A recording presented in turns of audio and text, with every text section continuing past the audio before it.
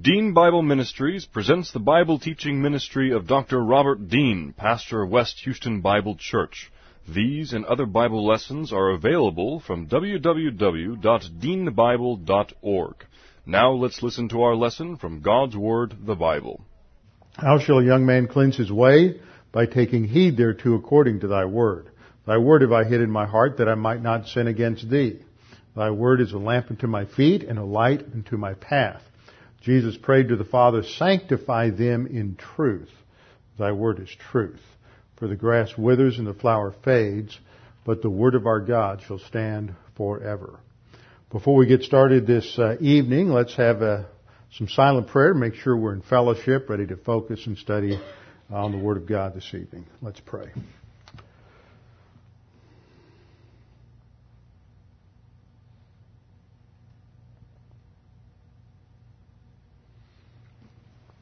Father, we thank you so much that we have the privilege and opportunity to meet freely in this nation, that our freedom was bought with a price. The freedom that we have politically reflects the freedom that we have spiritually that was bought with the tremendous price at the cost of the life of our Lord and Savior, the Lord Jesus Christ, that we were redeemed, not redeemed with perishable things such as silver and gold, but with the precious blood of a lamb without spot or blemish. Now, Father, as we study your word, may we be mindful that this is your revelation to us, that from it we might gain insight, encouragement, and spiritual strength. We might gain an understanding of your working in history, that we might be encouraged in our own spiritual walk with you. We pray this in Christ's name. Amen. We're in Genesis chapter 49, which is one of the great chapters of the Bible. I remember the first time I ever heard anyone teach this chapter. I must have been in college, and I was thrilled with it. It's a chapter filled with all kinds of interesting little insights and prophecy related to the nation Israel. And as we go through Genesis chapter 49, it's almost like having a survey of Old Testament history or a survey of Israel's history, because in this one chapter prophecy, Jacob is going to give us such an outline of the future of Israel. Its purpose was to encourage his sons with their future, but in the blessing, he clearly reveals certain negative traits, negative characteristics, things that will happen that were not of the most complimentary kind. But it does give an accurate portrayal of the future for the nation of Israel. Now, last time, as we began this last little section in Jacob's life, this is his final testimony. This is his final will and testimony as he is bestowing the blessing on the firstborn, which is a double portion, which in this case went to the two sons of Joseph, Ephraim and Manasseh. They would replace Reuben, as we will see, who was indeed the firstborn in terms of chronology and should have been the firstborn in terms of priority and inheritance to receive the double portion. But because of his failure, he lost that position, that blessing, and it was given instead to the younger, fulfilling the principle that God was using during the patriarchal period, that the elder would serve the younger, demonstrating that God's ways are different from our ways. He was not going to follow the typical human procedure of the eldest son being the one who received the honor and glory through the principle of primogeniture, but that he would follow a different principle, and the younger would be the one who would receive the blessing. In the previous chapter, in chapter 48, we saw Israel, that is Jacob, bestowing this final blessing, the double portion of the inheritance of the firstborn, on Joseph's two sons. He adopts them as his own, and it would be through them and their descendants that there would be two tribes, Ephraim and Manasseh. Thus you don't find a tribe of Joseph.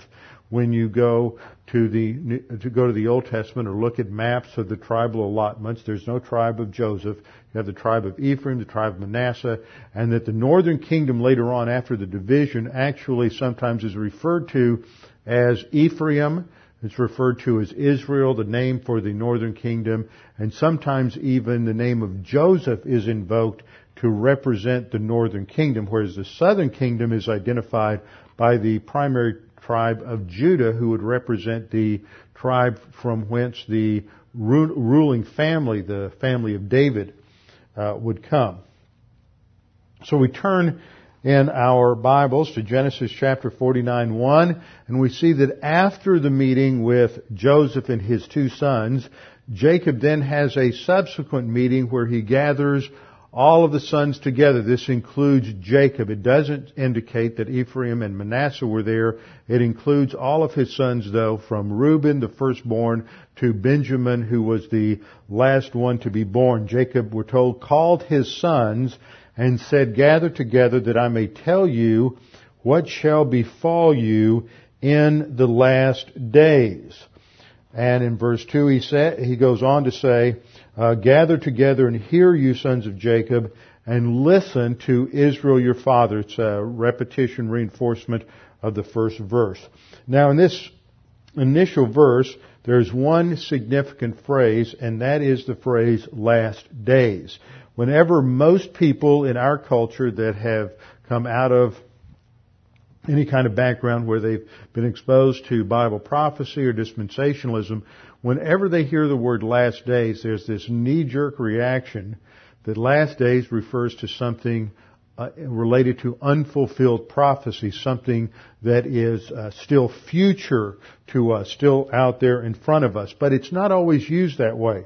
We have a couple of uses of the phrase last days in the Old Testament that are a little bit different. In Numbers 24:14, Balaam is speaking, says, "Now indeed I am going to my people. Come, I will advise you what this people," that is the Jews, "will do to your people," that is the Moabites, "in the latter days." Now this isn't talking about the latter days of Israel. Always remember when we come to this phrase, latter days prophetically, that you have two different references.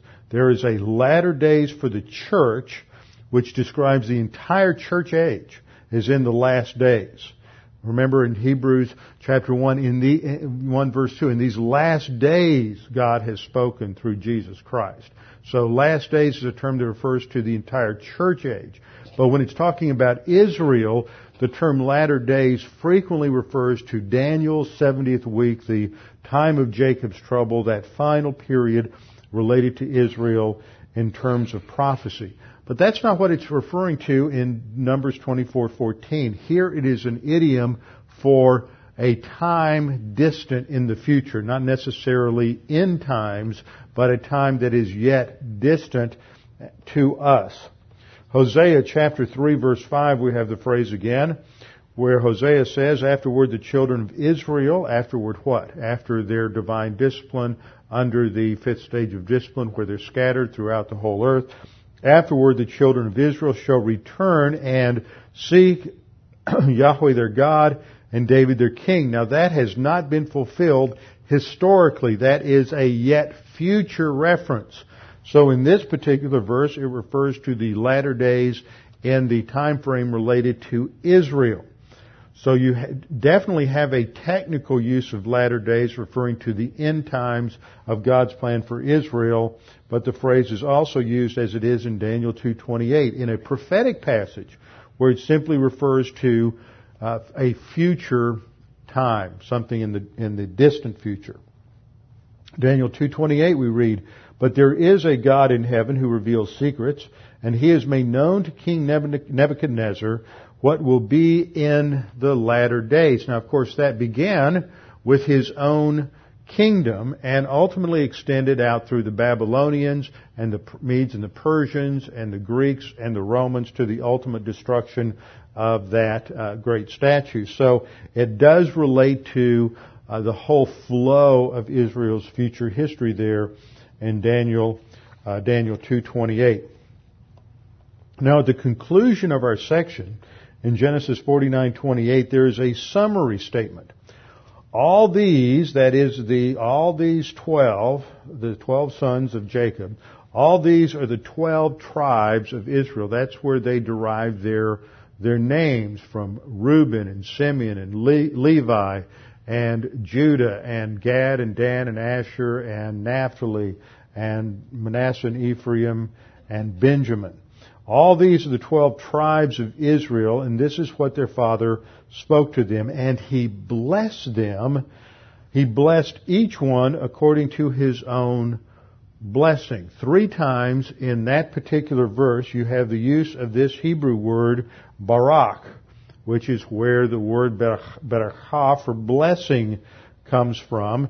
And it's used 75 times in the book of Genesis, because the book of Genesis is a book that describes the magnificent blessing of God in human history at the beginning. It's another word that's frequently used with it is cursing, because there's this dual theme in Genesis of the blessing of God, His provision for life and happiness and stability, and yet man's disobedience and the consequent judgment of God on that particular sin. So blessing is a primary theme in Genesis. It's used 75 times in the book of Genesis, 7 times in these 2 chapters, chapters 48 and 49, and Jacob's final bestowal of inheritance to his sons.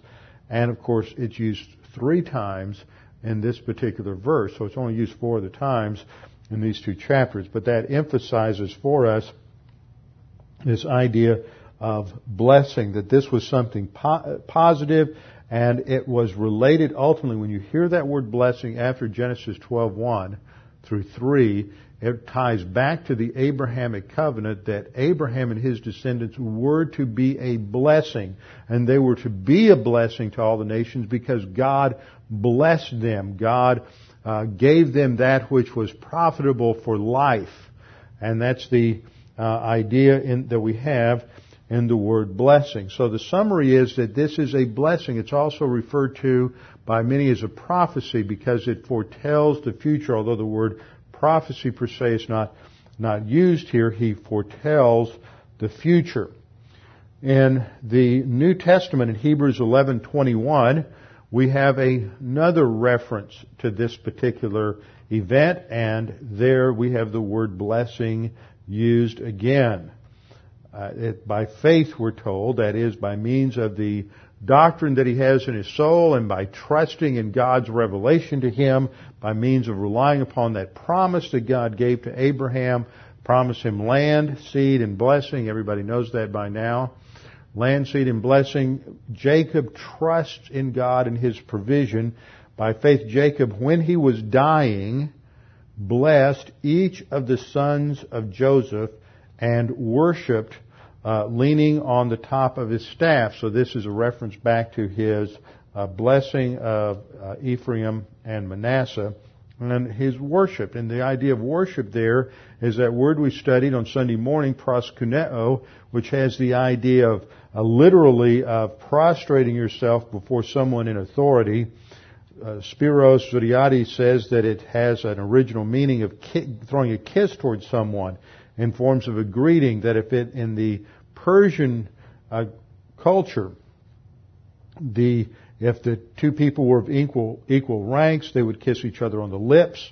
When the difference of rank was slight, they kissed each other on the cheek, and when one person was inferior to the other, he would fall upon his knees, touch his forehead to the ground, or prostrate himself, throwing kisses at the same time toward the superior. That's the idea of worship. It is the idea of recognizing your complete inferior status to God and recognizing that God is the one who's completely in authority. So it is related to the idea of recognizing our submission, our subordination, our recognition of God's authority in our life, and as a result of that, honoring and glorifying God because He is the creator of all things and He is the one who is the source of life and happiness. So Jacob worships God here, and I think in the context of Genesis, it's related to that idea that we saw back in Genesis 23 and 24, when Abraham sent his servant to find a wife for Isaac. And as he's going, the servant prays to God that he would lead him to the woman who would be Isaac's wife. And when he comes to the well and he discovers her, he bows his head and worships. And it's the idea of giving thanks to God. So that worship includes a wide range of activities. And in our study of worship on Sunday morning, I have defined worship as the act of submitting or subordinating my opinions, preferences, thoughts, philosophy of life, finances, politics, emotions, relationships, attitudes, actions, time, priorities, all to the authority of God's Word. Thus, worship is a complex idea which involves a number of aspects, from private prayer to public expressions of thanks and the singing of hymns which reinforce and reflect on God, His character, His person, His works in history, His works in our lives. It also involves bringing sacrifices and gifts to God, as well as personal Christian service. Worship can be individual or corporate. Worship involves prayer, it involves praise, it involves obedience, service, thanksgiving, or the study of God's Word. It is a very broad concept, and it's been so minimized and watered down in our culture by using it as a synonym for singing, and we need to resist that as much as possible. It's almost become synonymous with singing in everyday Christian vernacular today. Now, the focus of the blessing that Jacob is giving his sons relates to the faithfulness of God. What he is doing is he is passing on that which has been handed down to him from his grandfather Abraham to his father Isaac, and then restated to himself, and now he's passing on that there is this flow that God promised to Abraham, land, seed, and blessing, that God encapsulated this in a formal covenant signing ceremony. He reaffirmed it many times to Abraham. Then when Isaac became an adult, it was reaffirmed with Isaac in Genesis 26. And then with Jacob, it was reaffirmed several times, primarily when he was going out of the land at Bethel before he spent those 20 years in service to Laban up in Haran and Padan Aram. And then he returned, and there was the episode at Peniel. There's the episode at Bethel again when he comes and rebuilds the altar there.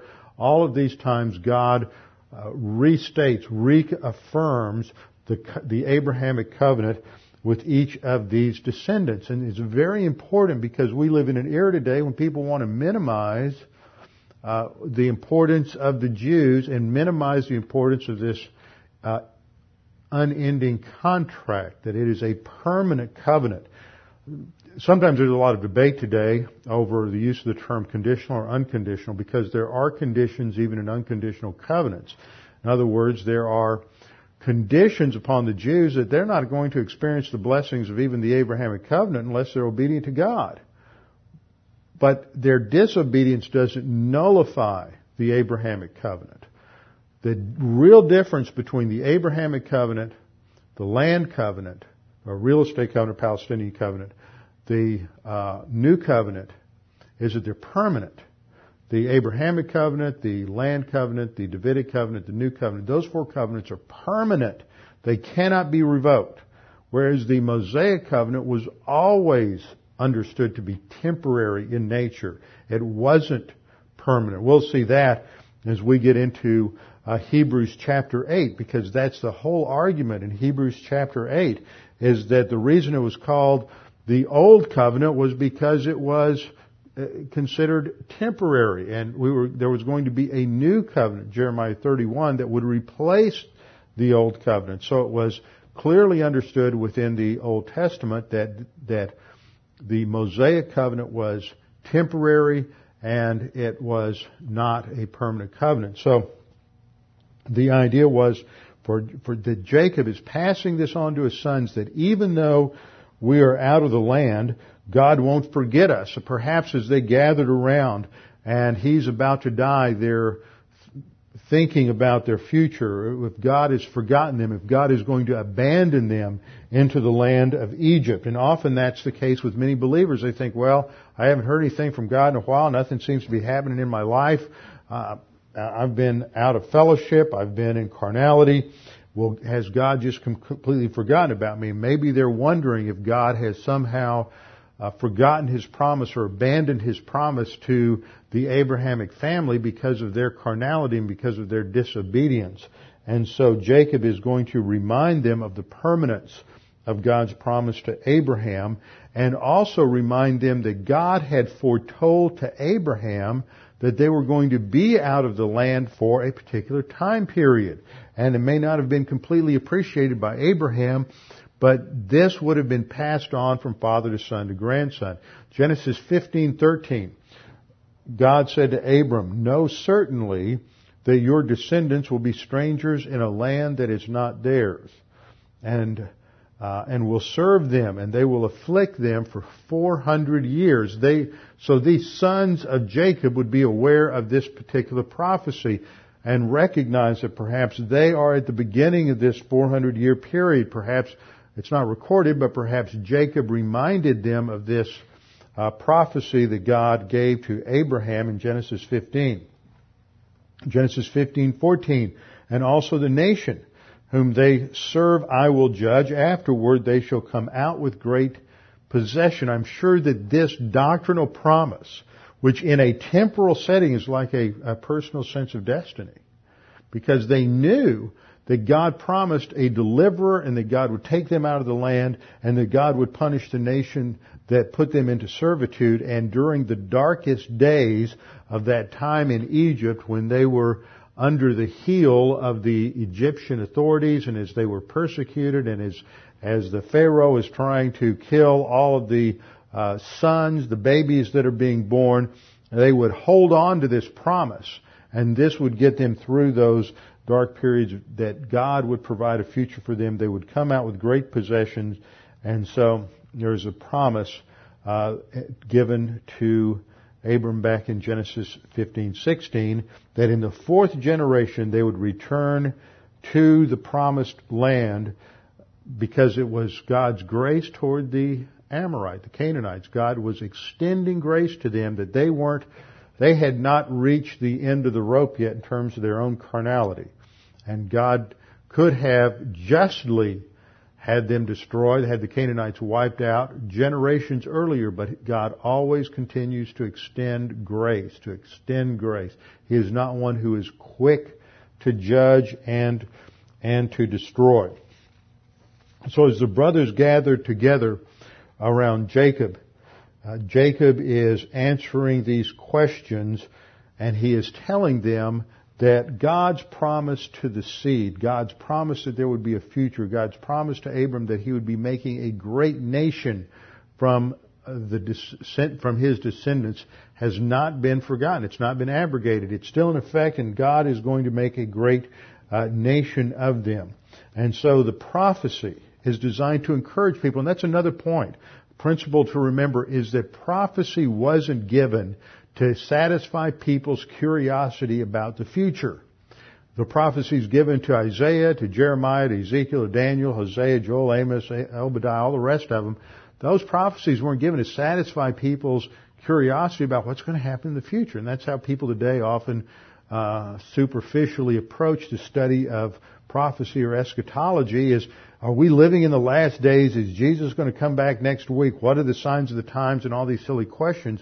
Prophecy was given to encourage people with the fact that God has a plan and a purpose, and even in your darkest days, even when the whole civilization around you may be crumbling, as it was at the time of Daniel, as it was at other times in Jewish history. It was certainly for the generation after Joseph that is the one spoken of, where a new Pharaoh came along and didn't remember Joseph and enslaved the Jews. That was a dark period in their history. What would stabilize them is the same thing that stabilizes us, and that is the principle of God's control of history.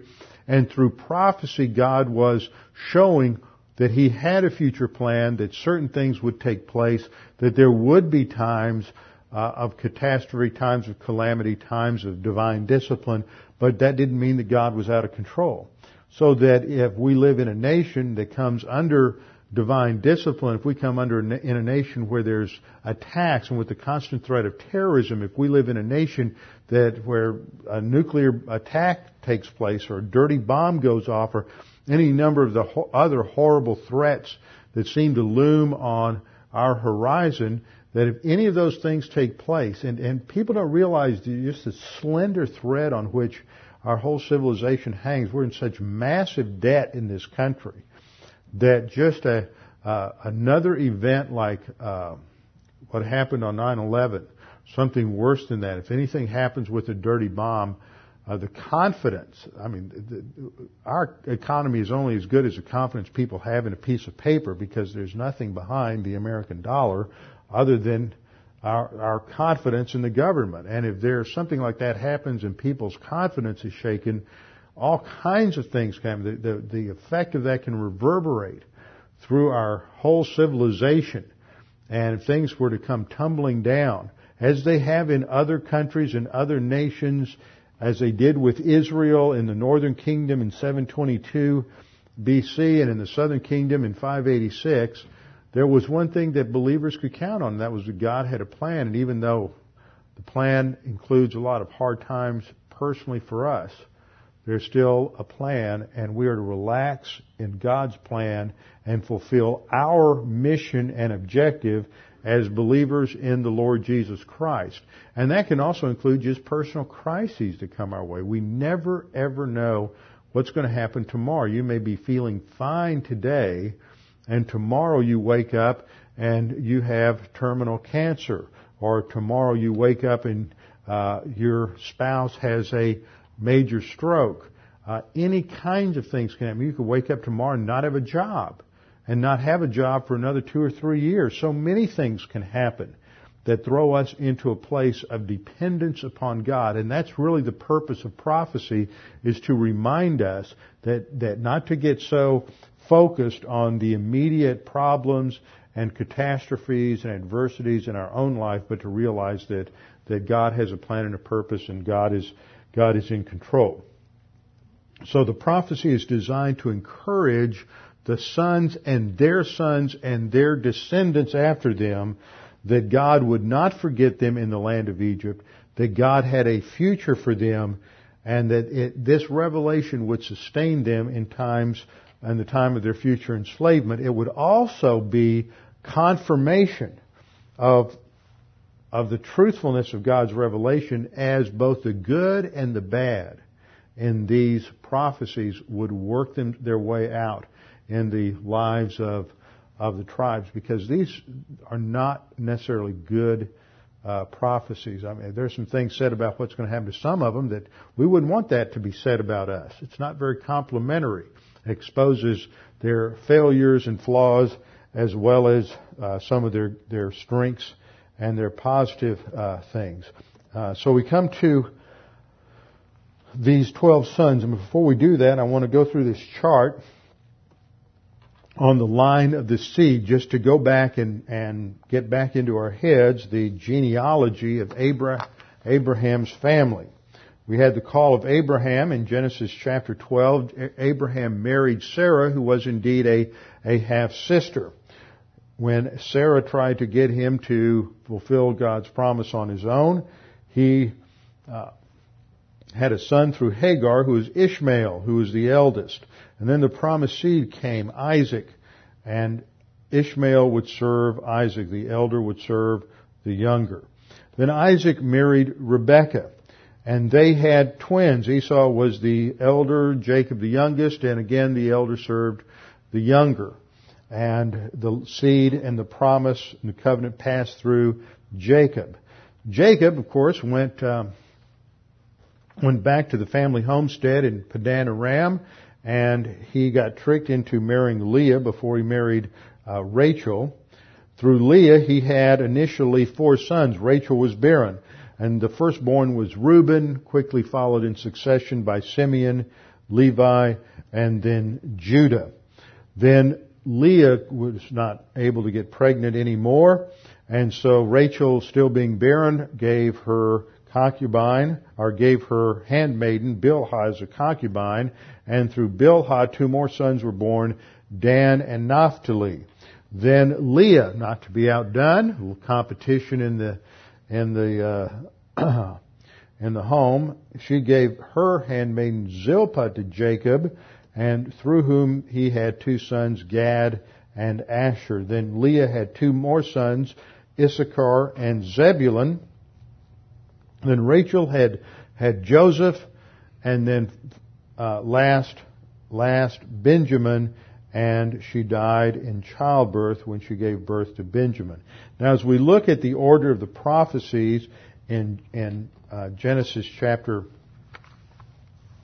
49, you're going to see that they're grouped according to their mothers, not necessarily in chronological order, but but grouped according to the mother. So initially we have Reuben, Simeon, Levi, and Judah are mentioned, and then after the prophecy to Judah in verse 13, verse 13 Zebulun, and then 14 Issachar. So those 2 are in reverse order from their birth, but all the sons of Leah are dealt with first. And then the 4 sons of the concubines are dealt with, but not in birth order or the order of their mothers. Dan is first in 16 and 17, 18, 19. Asher comes up in 20. Naphtali in 21. I skipped Gad. Gad was 19. So you had 16 to 18 is Dan. 19 is Gad. Then 20 is Asher, and 21 is Naphtali. And then in conclusion, in 22, we have Joseph, which is an extended prophecy, 22 to 26, and then Benjamin in 27. So these are the 12 sons of Jacob that come together for this tremendous prophecy and outline of the future for the nation Israel.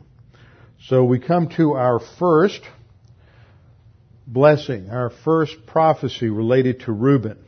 Now, Reuben is a name that initially meant, behold, a son. And this was the name that Leah gave him because as she had this son, she saw that God had blessed her, and so she called him Reuben.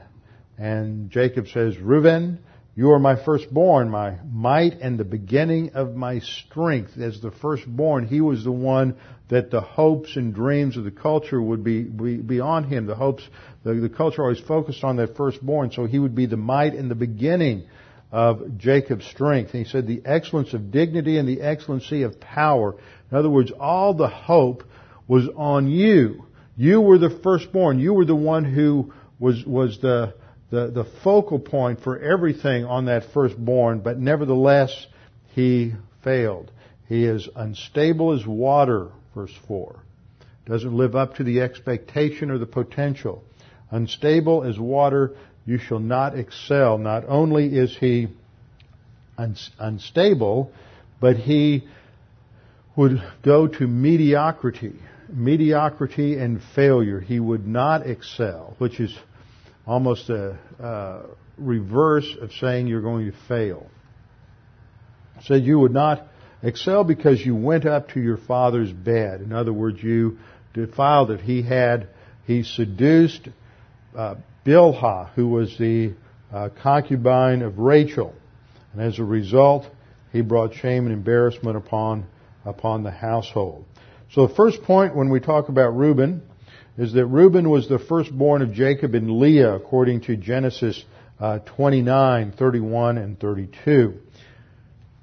There we read, when the Lord saw that Leah was unloved, he opened her womb, but Rachel was barren. So Leah conceived and bore a son. She called his name Reuben because she said, the Lord has surely looked on my affliction. Now therefore my husband will love me. As the mother of the firstborn, she would be in a position and status of privilege and blessing within the household. Second point about Reuben is that as the firstborn son, he was due the double portion. In the ancient world, the firstborn got the double portion according to Deuteronomy 21:17. But he shall acknowledge the son. In this case, it's a case of an unloved wife, which of course Leah was. He shall acknowledge the son of the unloved wife as the firstborn by giving him a double portion of all that he has, for he is the beginning of his strength. The right of the firstborn is his. So with 12 sons, what would normally happen is that Jacob would divide up everything 13 ways, and 2 of them would go to the firstborn. But what happened in this case is that double portion went to Joseph and to his sons, Ephraim and Manasseh.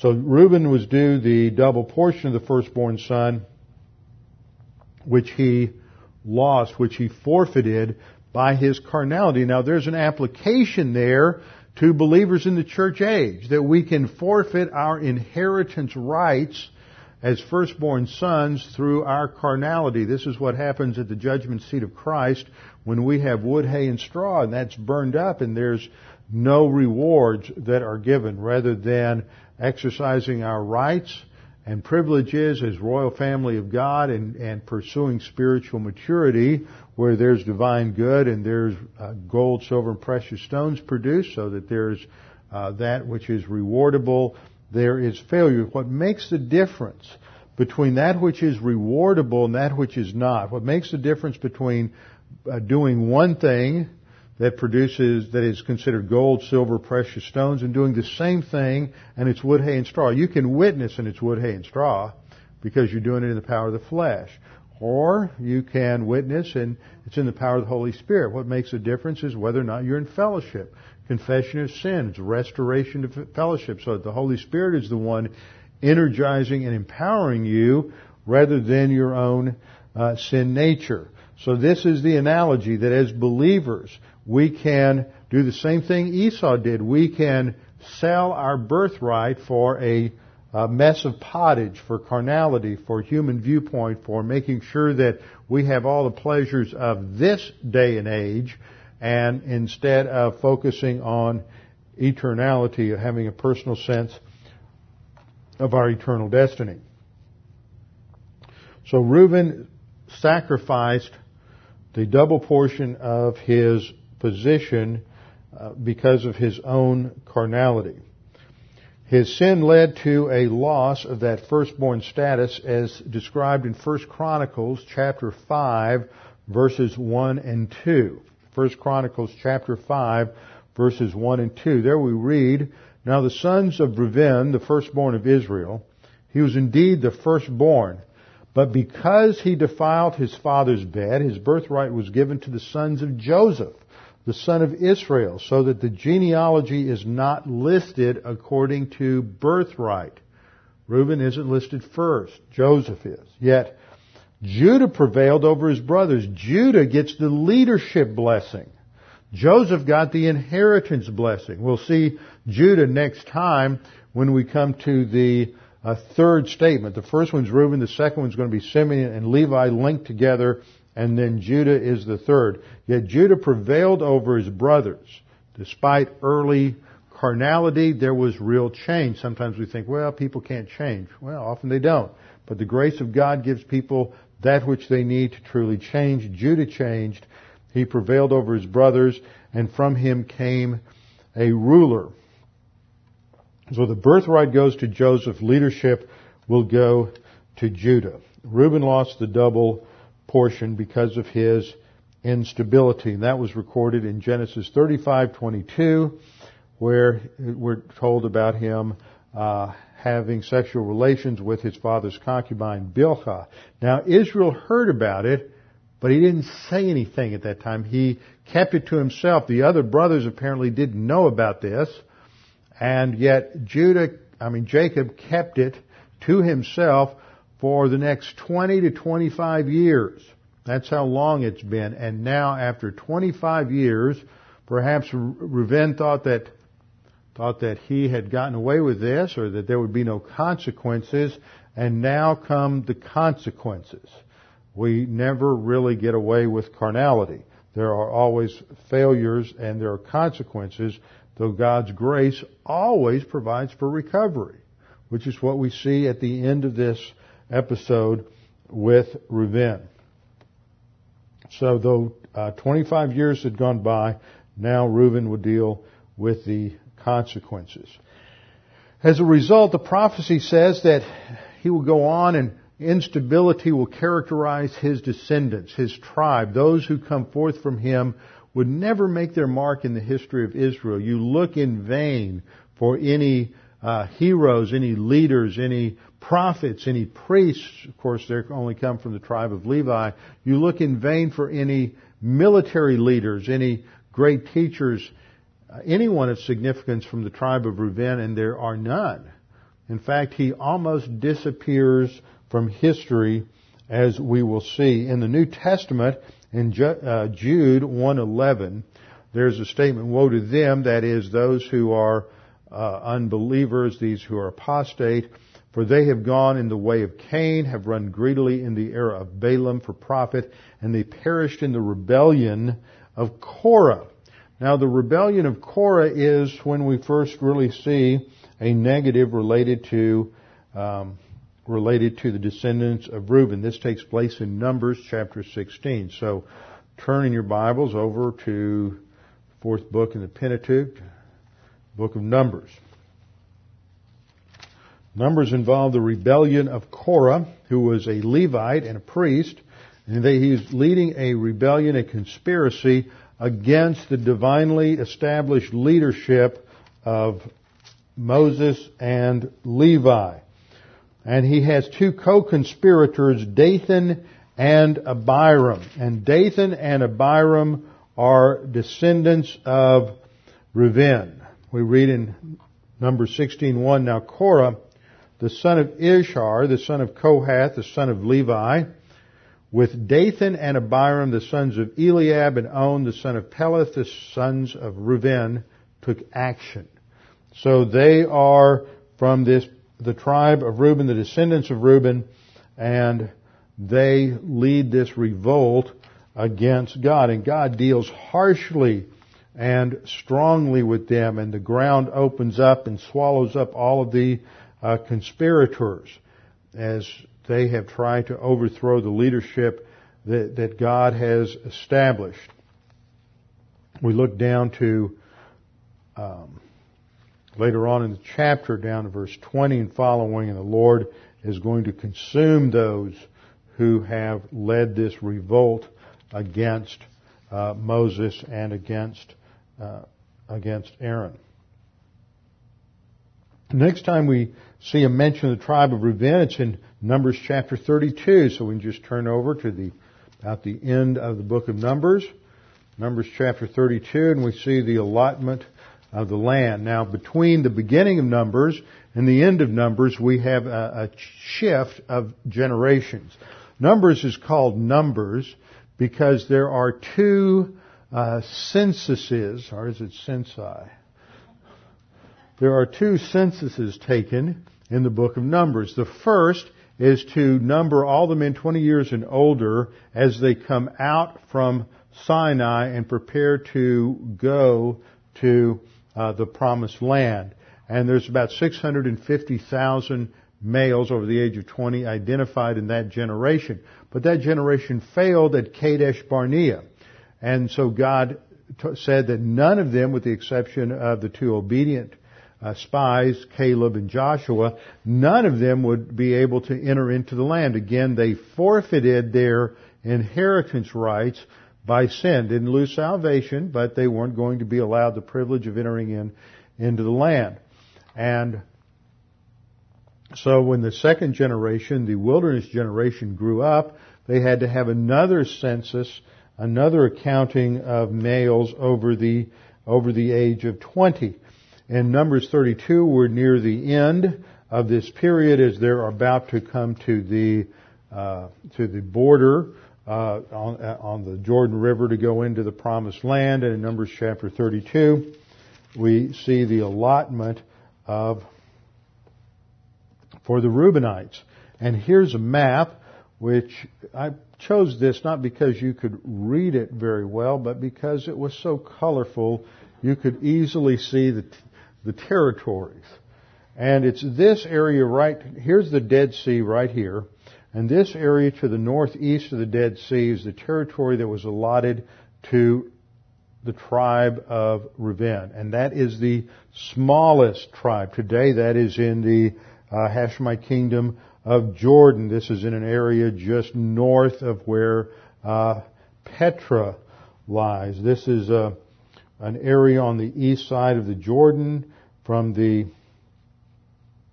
Arnon River, which is about halfway down the east side of the Dead Sea up to just the top of the Dead Sea where the Jordan River flows into the Dead Sea. It's the former kingdom of Sihon. Eventually this territory just becomes absorbed by Arab tribes, and Reuben's inheritance is lost. He just about disappears from history. These three tribes on the east side of the Jordan, that's also called the Transjordan. That's a term that is obviously with reference to being on the Promised Land side of the Jordan, the west side of the Jordan, because trans means across. So this is a territory that is across the Jordan. So the Transjordan refers to the east side of the Jordan. The Cisjordan refers to the territory on the west side of the Jordan. There were two full tribes. There was Reuben and Gad, and half of the tribe of Manasseh were impatient. They didn't want to wait for God's best and cross the river. They wanted to just hurry up and take what they could get on the east side. But nevertheless, God said, you can have this, but you're still going to have to fight with your brothers to secure the land on the west side of the Jordan. Now, we have them mentioned in Numbers chapter 32 and their settlement there on the east side of the Jordan, and then they're mentioned again in Judges chapter 5. Judges chapter 5 is the song of Deborah. This is her victory song after she and Barak have defeated the armies under Sisera. And so there, chapter 4 describes the fact that the land was under the oppression of General Sisera, and they defeat them. And then Deborah writes a hymn of praise, a victory song in chapter 5. And she references the fact that all the tribes came together when leaders led in Israel. When the people willingly offered themselves, bless the Lord. The nation came together to defeat Jabin, the king of Canaan, and Sisera, his general, except for the Reubenites. In verse 16 she says, why did you sit among the sheepfolds? See, they're unstable as water. They can't make up their mind. Should we go fight? No. Will they take care of it? I don't know. Why did you sit among the sheepfolds? To hear the pipings for the flocks? The divisions of Reuben have great searchings of heart. In other words, they're double-minded, kind of like James chapter 1. They can't figure out what they want to do, where their loyalties lie. And so that was always a problem. We see at this same period of time, or just prior to this actually, in Numbers, there's a shift in their population. And Numbers 120, their population was 46,500 according to the first census. But at the end of the wilderness wanderings, their population had decreased to 43,730. So it appears that something's going on, and they're diminishing in size, such that in Deuteronomy 33 verse 6, Moses prayed to God, let Reuben live and not die, nor let his men be few. So there's this trend that's working out in history related to the tribe of Reuben. Eventually the tribe fell into apostasy and was taken into captivity in approximately 722 BC by Tiglath-Pileser of the Assyrians, and this is described in 1 Chronicles chapter 5 verses 25 and 26. there, referring to the northern kingdom, we're told they were unfaithful to the God of their fathers, and they played the harlot after the gods of the peoples of the land, whom God had destroyed before them. So the God of Israel stirred up the spirit of Pul, king of Assyria, that is Tiglath-Pileser, king of Assyria. He carried the Reubenites, the Gadites, and the half-tribe of Manasseh. All those Transjordan tribes were carried into captivity. He took them to Halah-Havor-Harah and the river of Gozan to this day.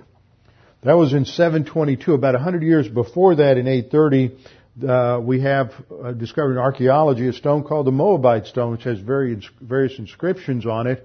And the tribe of Gad was mentioned then, but not the tribe of Reuben. See, their significance was just waning. They had no contribution to the ancient kingdom. However, God's grace has not forgotten them.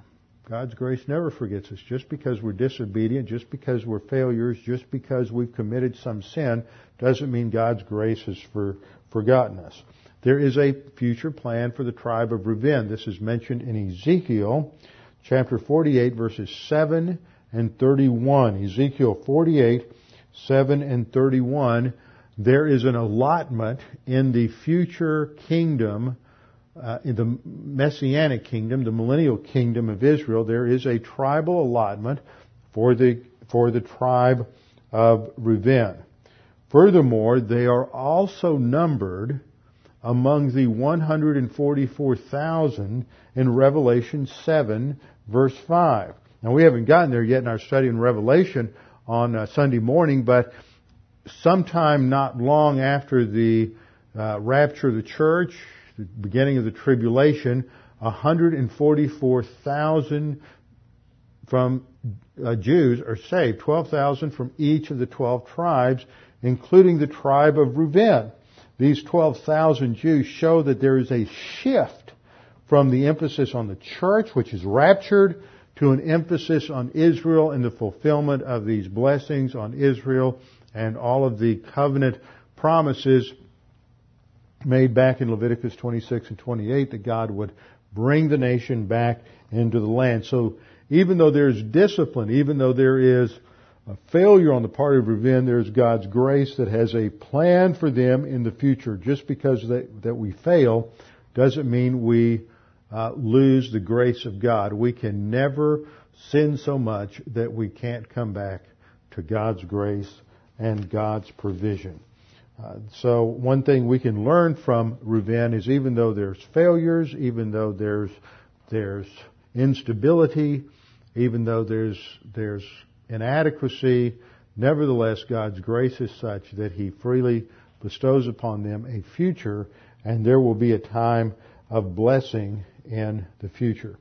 Now next time we'll come back and look at the next set. Simeon and Levi are linked together. The text says they're brothers. Well, of course they're brothers. They're brothers with, they were brothers with Reuben. They're brothers with Judah. They're brothers with Zebulun, Naphtali. They have the same mother and father.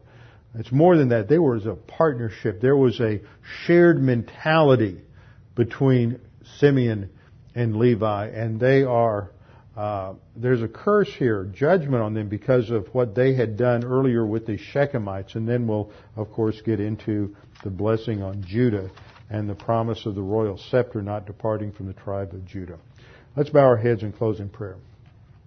Father, thanks for this time together to study your word, to be reminded of your grace, your control in history, your supervision of our lives, and that even though things may appear to be out of control at times, nevertheless, everything is under your control. And even though there's failure on our part, your grace overrides that failure. Father, we pray that you would challenge us with the things we've studied this evening. We pray this in Christ's name. Amen.